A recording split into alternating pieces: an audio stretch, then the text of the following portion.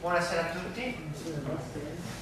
Una delle cose che mi è mancato in questi 3 anni in Italia, nella chiesa in Scozia, è il canto dei salmi. Quando ci siamo trasferiti in Scozia e mi hanno detto che la chiesa dove andavamo cantavano i salmi, ho detto: cosa fanno qua? Che cos'è questa cosa qua? Pensando ai salmi che facevano tipo delle cantilene. Quando sono andato lì è una cosa semplicissima. Molte delle melodie che noi cantiamo con gli inni, soprattutto quelli tradizionali, erano usate per cantare la forma metrica dei salmi. La cosa che mi ha colpito è che le persone di questa chiesa conoscevano molti salmi a memoria, perché li cantavano. Probabilmente voi conoscete degli inni a memoria meglio che magari la Bibbia, perché cantare, associare la musica a delle parole, aiuta a memorizzare. Quindi in Scozia, nella mia chiesa in Scozia, molti conoscono bene i salmi, hanno memorizzato i salmi semplicemente perché li cantavano. Forse vi ho detto, io lavoravo in una casa per anziani e era una casa di credenti, e si faceva il culto ogni giorno alle 10 del mattino. E mi ricordo una mattina una donna, una paziente, aveva più di 30 anni, malata di Alzheimer, era in questa sala e si chiedeva: chi sono io? Cosa ci faccio in questa stanza qua? Iniziamo il culto, iniziamo a cantare i salmi e questa donna cantava senza niente davanti. Non si ricordava il suo nome, ma si ricordava la parola.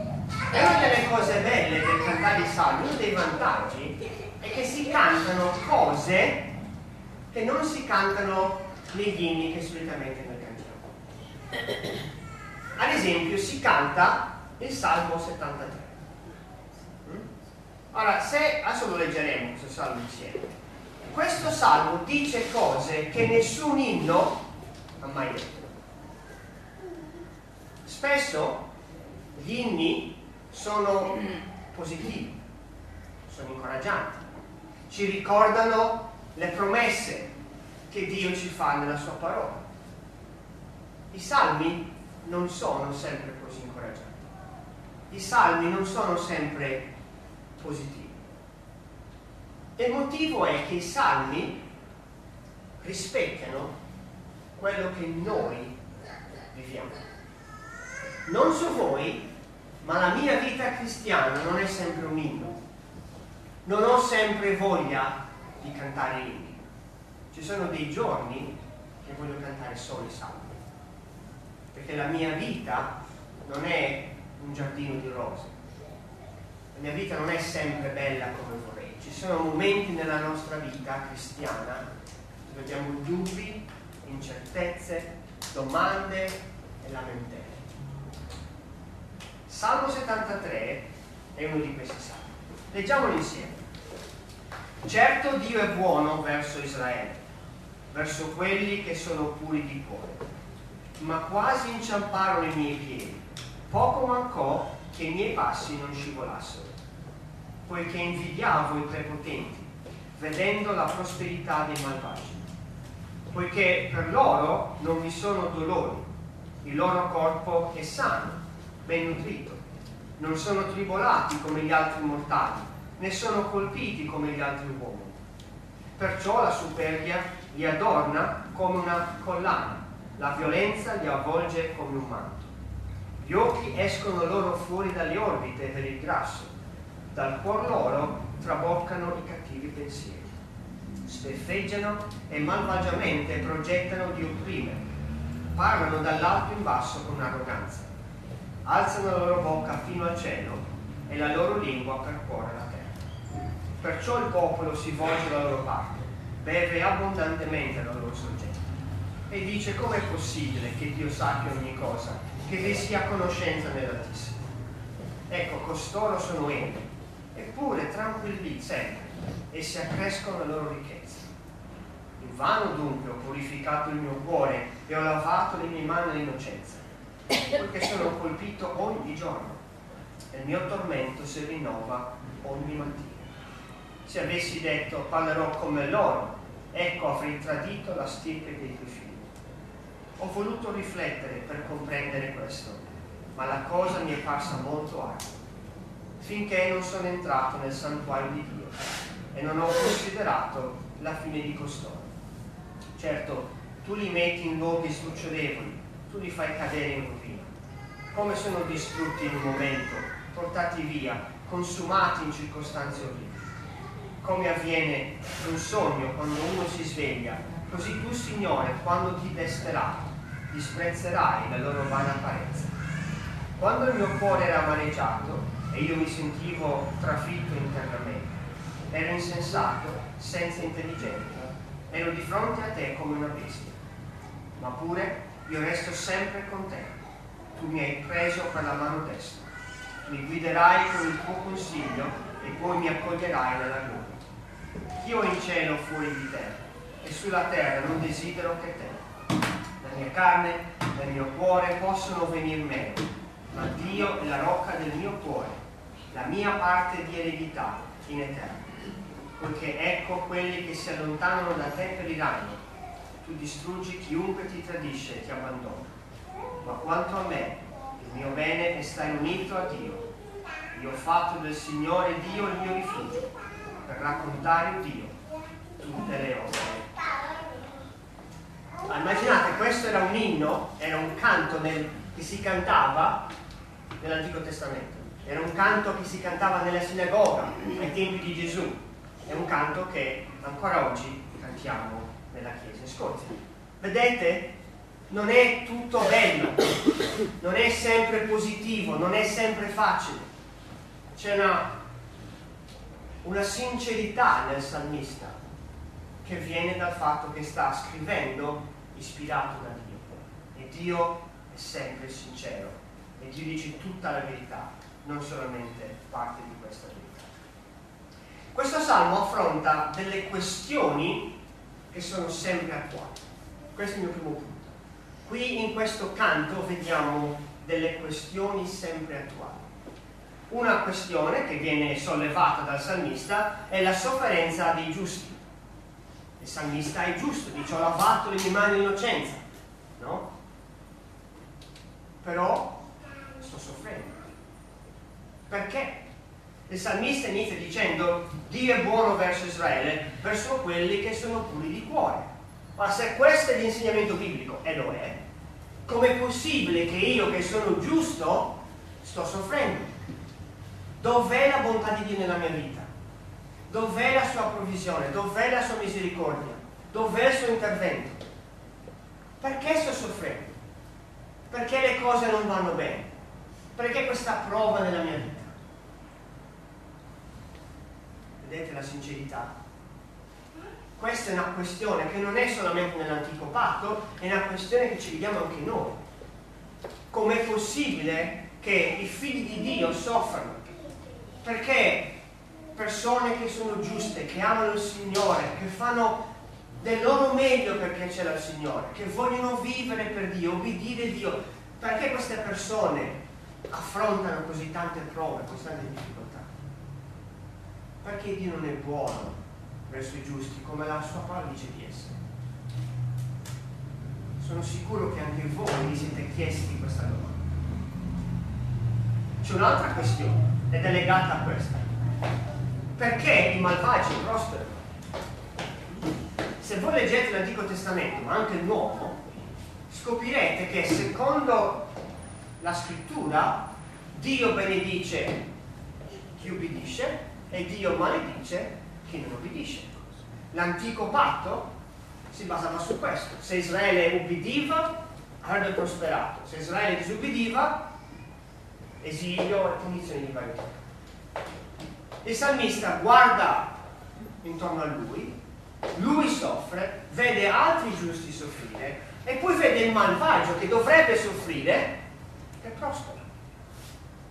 Dice ogni giorno tranquillamente ammassano ricchezza, mangiano così tanto, hanno così tanti beni, non c'erano le diete che abbiamo oggi noi, mangiano così tanto che gli occhi gli escono fuori da quando sono grassi. hanno tutto quello che vogliono, parlano con arroganza, parlano contro Dio, parlano contro il cielo, pianificano il male. E come risponde Dio a tutto questo? Li benedice. Perché? È una questione attuale. Se vi capita di evangelizzare, queste domande vi verranno fatte. Perché c'è la sofferenza nel mondo, perché le persone giuste soffrono, perché le persone malvagie fanno così tanto bene. Quante volte vi ho detto che in Italia conviene essere furbi? Che il furbo fa bene in Italia. E cosa fanno gli altri italiani in massa? Tutti cercano di fare i furbi perché ci conviene. Essere giusti non conviene. Essere furbi, essere malvagi, sì. Perché? C'è un'altra questione. Il silenzio di Dio. Al versetto 11 il salmista dice, questo è il popolo che parla, il salmista sta riportando che il popolo dice: com'è possibile che Dio sappia ogni cosa e vi sia conoscenza nell'Altissimo? Dov'è Dio? Se Lui è il Dio giusto, se Lui è il Dio che ha minacciato punizioni per i malvagi e benedizioni per i giusti, dov'è questo Dio? Dov'è l'adempimento della sua promessa? Dov'è la sua giustizia, il suo giudizio contro i malvagi? Perché non fa qualcosa? Quante volte abbiamo sentito questo? Quante volte abbiamo detto questo? Perché Dio non interviene? Perché Dio non fa niente?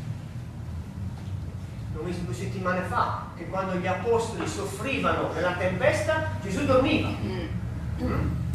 E tante volte succede così. Il salmista ha la stessa impressione. Dio dorme, Dio è lontano. Il popolo dice: non ci conviene essere giusti, perché intanto Dio non lo sa. A Dio non interessa se siamo giusti o ingiusti. Anzi, se seguiamo l'esempio dei malvagi, magari saremo lì come malvagi. Sono delle questioni attuali, non solamente per il salmista, sono vere anche per noi. E queste questioni portano dei dubbi reali. Versetto 13. Invano dunque ho purificato il mio cuore e ho lavato le mie mani in innocenza. Il dubbio è: ma ne vale la pena? Ma ne vale la pena seguire questo Dio? Ne vale la pena ubbidirgli, piacergli, cercare di conformare la mia vita alla sua parola? Cosa ci guadagna? Niente. Chissà. Ne siamo sicuri? Sì. Infatti quando siamo nella prova non è così facile rispondere come ha risposto male. E poi sappiamo che la nostra obbedienza non guadagniamo la vita eterna. Se fosse per la nostra obbedienza non vita all'inferno. Però quando vediamo il malvagio prosperare e il giusto soffrire, ci chiediamo: dov'è Dio? E perché? Chi me lo fa fare? No? Il salmista se lo sta chiedendo: chi me lo fa fare? Perché ho lavato le mie mani in innocenza? È un dubbio che forse anche noi alle volte ci siamo chiesti. Ma perché? Il secondo dubbio è come lo risolviamo, come rispondiamo. Dice il salmista, versetto 16: ho voluto riflettere per comprendere questo, ma la cosa mi è parsa molto alta. Il salmista dice: ok, io sono un figlio di Dio, Dio si è rivelato una parola, vediamo, studiamo questa cosa, riflettiamo. Ci deve essere una risposta teologica, biblica a queste domande, a queste questioni. Voglio provarci, voglio riflettere. E poi si arrende. Non so rispondere a queste domande, non so rispondere a queste questioni. È come l'Ecclesiaste. Leggete l'Ecclesiaste.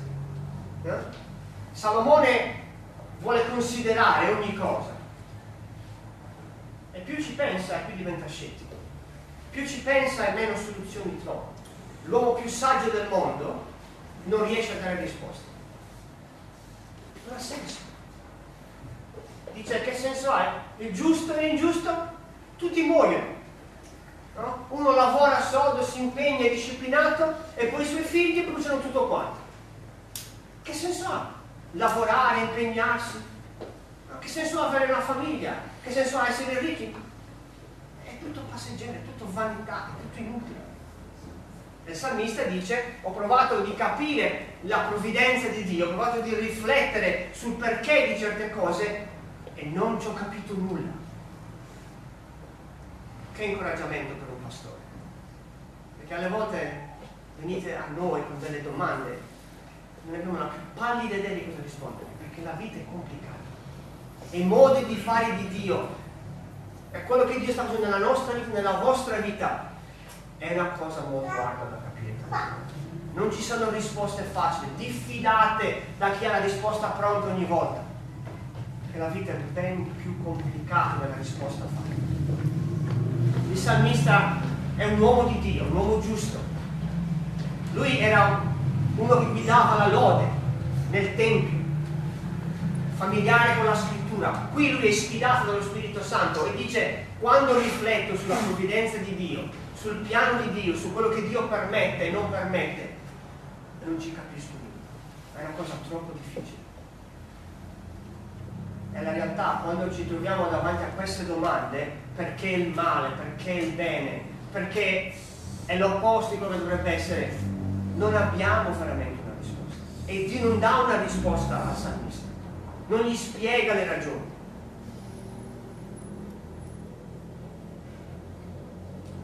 Però c'è una risposta. È una risposta che non ci piace, ma la risposta è quella che bisogna.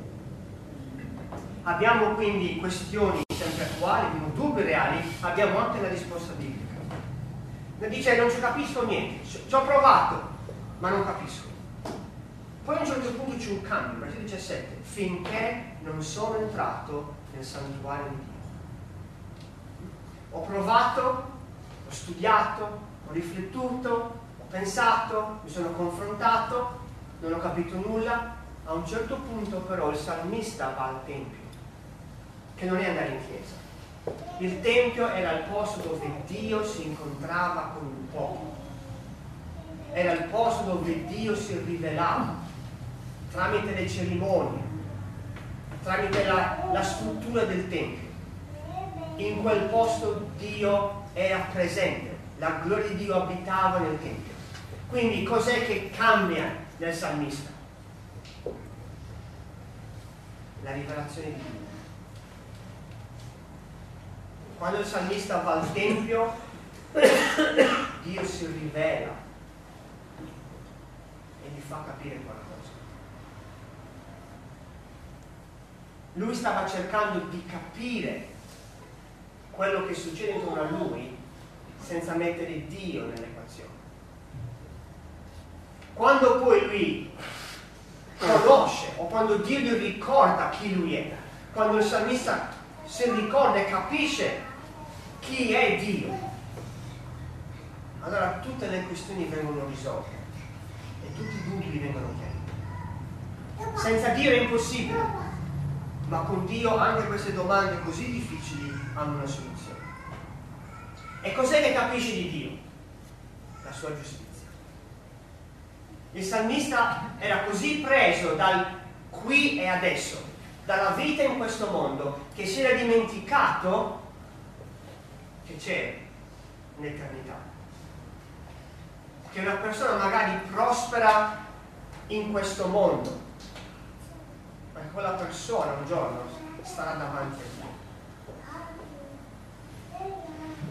E il salmista dice: quando mi sono incontrato con Dio, quando ho visto chi Dio veramente è, ho realizzato il futuro di queste persone.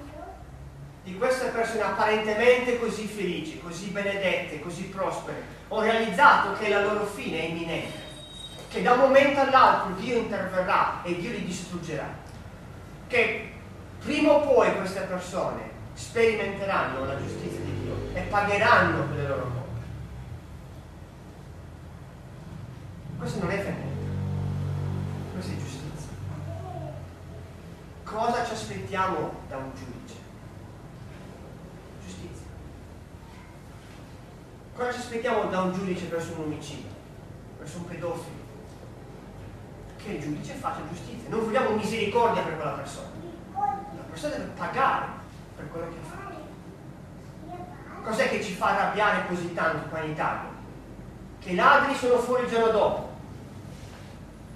che non c'è giustizia, ci fa arrabbiare. Vi ricordate Stefano che era con noi come Milena? Lavorava e non veniva pagato. Volevamo cosa? Giustizia. Dio è un Dio giusto. E Dio giudicherà queste persone che oggi sembrano così felici, così prospere, così contente, così in pace con il mondo. Un giorno queste persone staranno davanti a Dio e tutto il loro male, tutta la loro malvagità verrà giudicata, verrà condannata. Luca 16, il Vangelo di Luca, Gesù ci dice questo. Il ricco e Lazzaro, vi ricordate? Il ricco aveva tutto in questo mondo, Lazzaro niente. Peccato che poi, quando Dio ha giudicato il ricco e Lazzaro, Lazzaro era con Abramo nel regno dei cieli, e il ricco era l'inferno.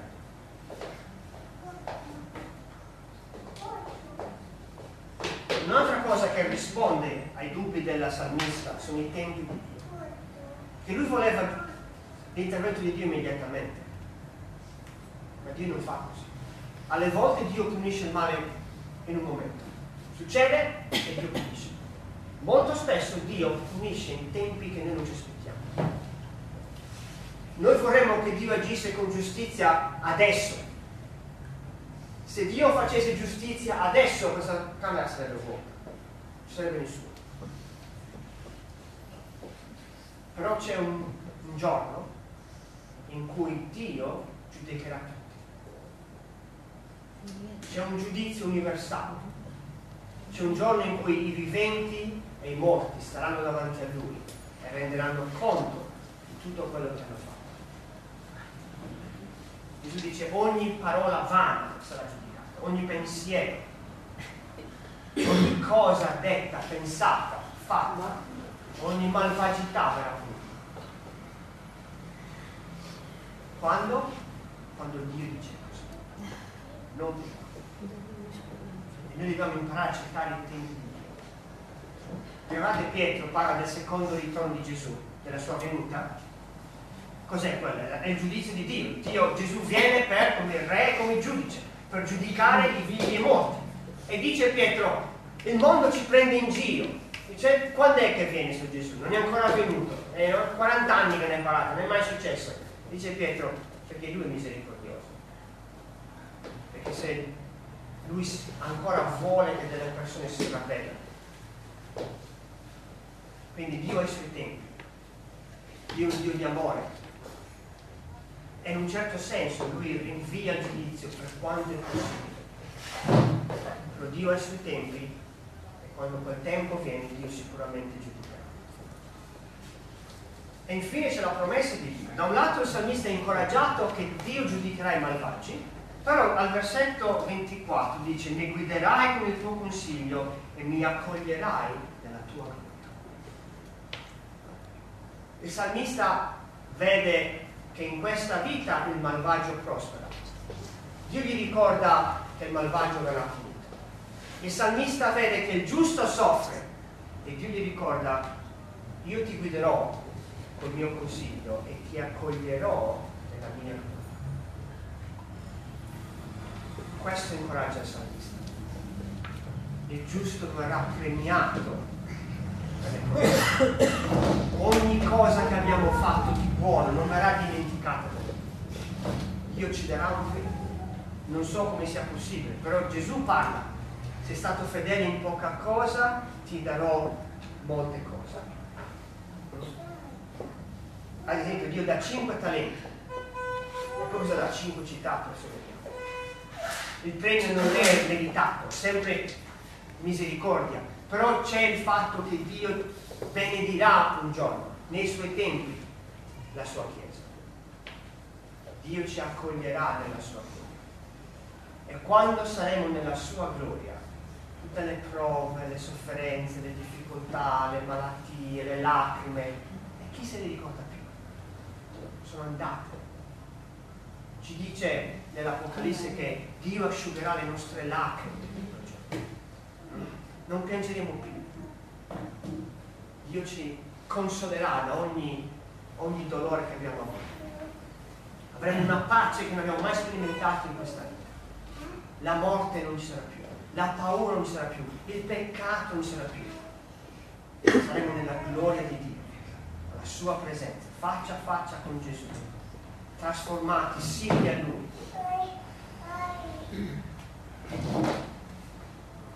Questa è la risposta di Dio alle domande che spesso ci chiediamo in questa vita. La sua giustizia, la sua promessa. E infine, in questo Salmo, vediamo l'attitudine giusta. Come affrontare nel frattempo queste difficoltà. Cosa fare? La prima cosa è quella di rispettare Dio. Da un lato c'è la sincerità del salmista che si chiede: ma chi me lo fa fare? Ma perché queste cose succedono? Dov'è Dio? Dall'altro lato c'è il rispetto del salmista per Dio. Dice: ho pensato queste cose ma non le ho dette, perché se le avessi dette avrei causato vergogna al tuo popolo. Il salmista si rende conto che lui ha una familiarità con Dio, lui ha un accesso con Dio, lui può dire certe cose a Dio, ma deve stare attento a non superare un limite, perché Dio rimane Dio. Ed alle volte è un difficile equilibrio, perché alle volte rischiamo di dire troppo. Nel senso, ero come una bestia davanti a te. C'è un rischio che alle volte parliamo senza pensare. Nei proverbi dice: quando sei davanti a un re, tappati la bocca, non parlare. Quando siamo davanti a Dio dobbiamo stare attenti, perché Lui rimane Dio e noi non sappiamo ogni cosa. Lui sì, noi no, quindi dobbiamo sempre rispettare Dio. La seconda cosa che vediamo è quella di desiderare Dio. Versetto 25: chi ho in cielo fuori di te e sulla terra non desidero che te. Questa vita è una valle di lacrime molto spesso. Non c'è niente in questa vita che veramente mi dà soddisfazione. Non c'è niente che mi riempie, che mi dà gioia. L'unica cosa che io ambisco in questa vita sei tu, il Signore. Di avere te, di conoscere te, di avere comunione con te. Non desidero che te. Quando abbiamo questo desiderio in noi, è molto più facile affrontare le prove. Perché quello che vogliamo non è qualcosa in questo mondo, prosperità, ricchezze, è Dio. E il salmista desidera questo. Il salmista si fida di Dio. La mia carne e il mio cuore possono venir meno, ma Dio è la rocca del mio cuore, la mia parte di vita in eterno.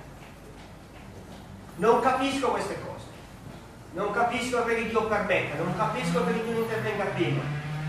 Alle volte mi chiedo: ma chi me lo fa fare?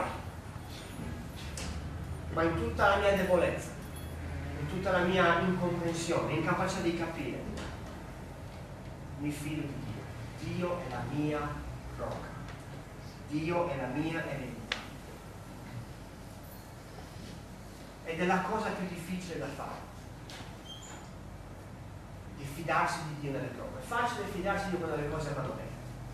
No? Quando il nostro conto in banca è pieno, quando possiamo comprare le cose che ci servono, quando siamo in buona salute, quando le cose vanno secondo i nostri programmi, è facile dire: mi fido di Dio. Tutta un'altra cosa quando Dio non ci dà queste cose. Allora fidarsi di Dio è diverso. Lo salmista lo fa. La mia carne è debole, io sono debole, ma io mi fido di Dio. La mia fiducia non è in me, ma in Dio. E in più c'è seguire Dio, al versetto 28. Quanto a me, il mio bene è stare unito a Dio. Io ho fatto del Signore Dio il mio rifugio. Il salmista dice: la mia ambizione è di avere Dio, di conoscere Dio. Il mio desiderio è Lui. E quindi il mio bene è quello di essere unito a Lui. se Lui è veramente la mia rocca, se Lui è veramente il mio rifugio, se Lui è veramente la mia eredità, se Lui è veramente il mio desiderio, allora farò di tutto per poter godere questa comunione con Dio. Che non vuol dire semplicemente pregare nella mia vita, vuol dire una vita di devozione a Dio, una vita che ha un rapporto con Lui. La mia domanda per me e per voi è: in che campo siamo innanzitutto? Siamo nel campo dei giusti o nel campo dei malvagi? Siamo seguaci di Dio o nemici di Dio?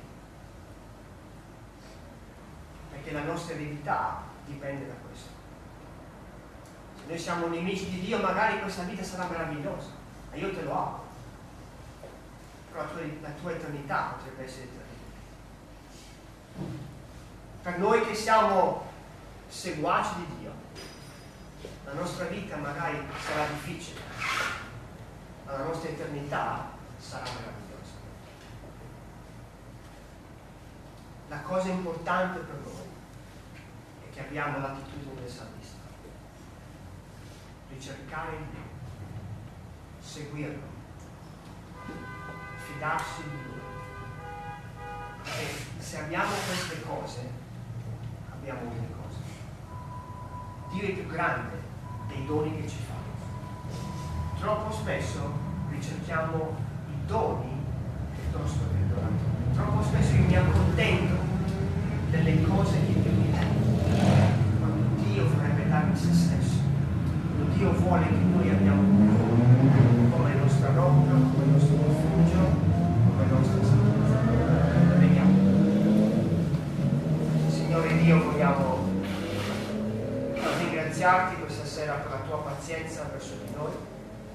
Tante volte, come il salmista, abbiamo domande, non capiamo il perché della tua opera e tante volte dubitiamo la tua bontà e la tua giustizia. Ma ti ringraziamo che nonostante le nostre debolezze tu rimani fedele, tu sei un Dio forte e sei la nostra rocca e il nostro rifugio. Ti preghiamo, Signore, che tu voglia aiutarci a togliere gli occhi dalle cose di questo mondo, dalle cose che sono temporanee, che sono passeggere, di fissare il nostro sguardo sulle cose che sono eterne, che durano per sempre. Ti preghiamo, Signore, che tu voglia aiutarci a vedere la gloria che tu hai preparata per noi in Cristo Gesù, quell'eredità perfetta che è custodita nei cieli per noi, affinché possiamo affrontare questa vita, riconoscendo che le prove di questo mondo sono ma un peso leggero paragonate con la gloria che ci aspetta. Aiutaci perché siamo deboli, sorreggici, non perché ce lo meritiamo, ma per la tua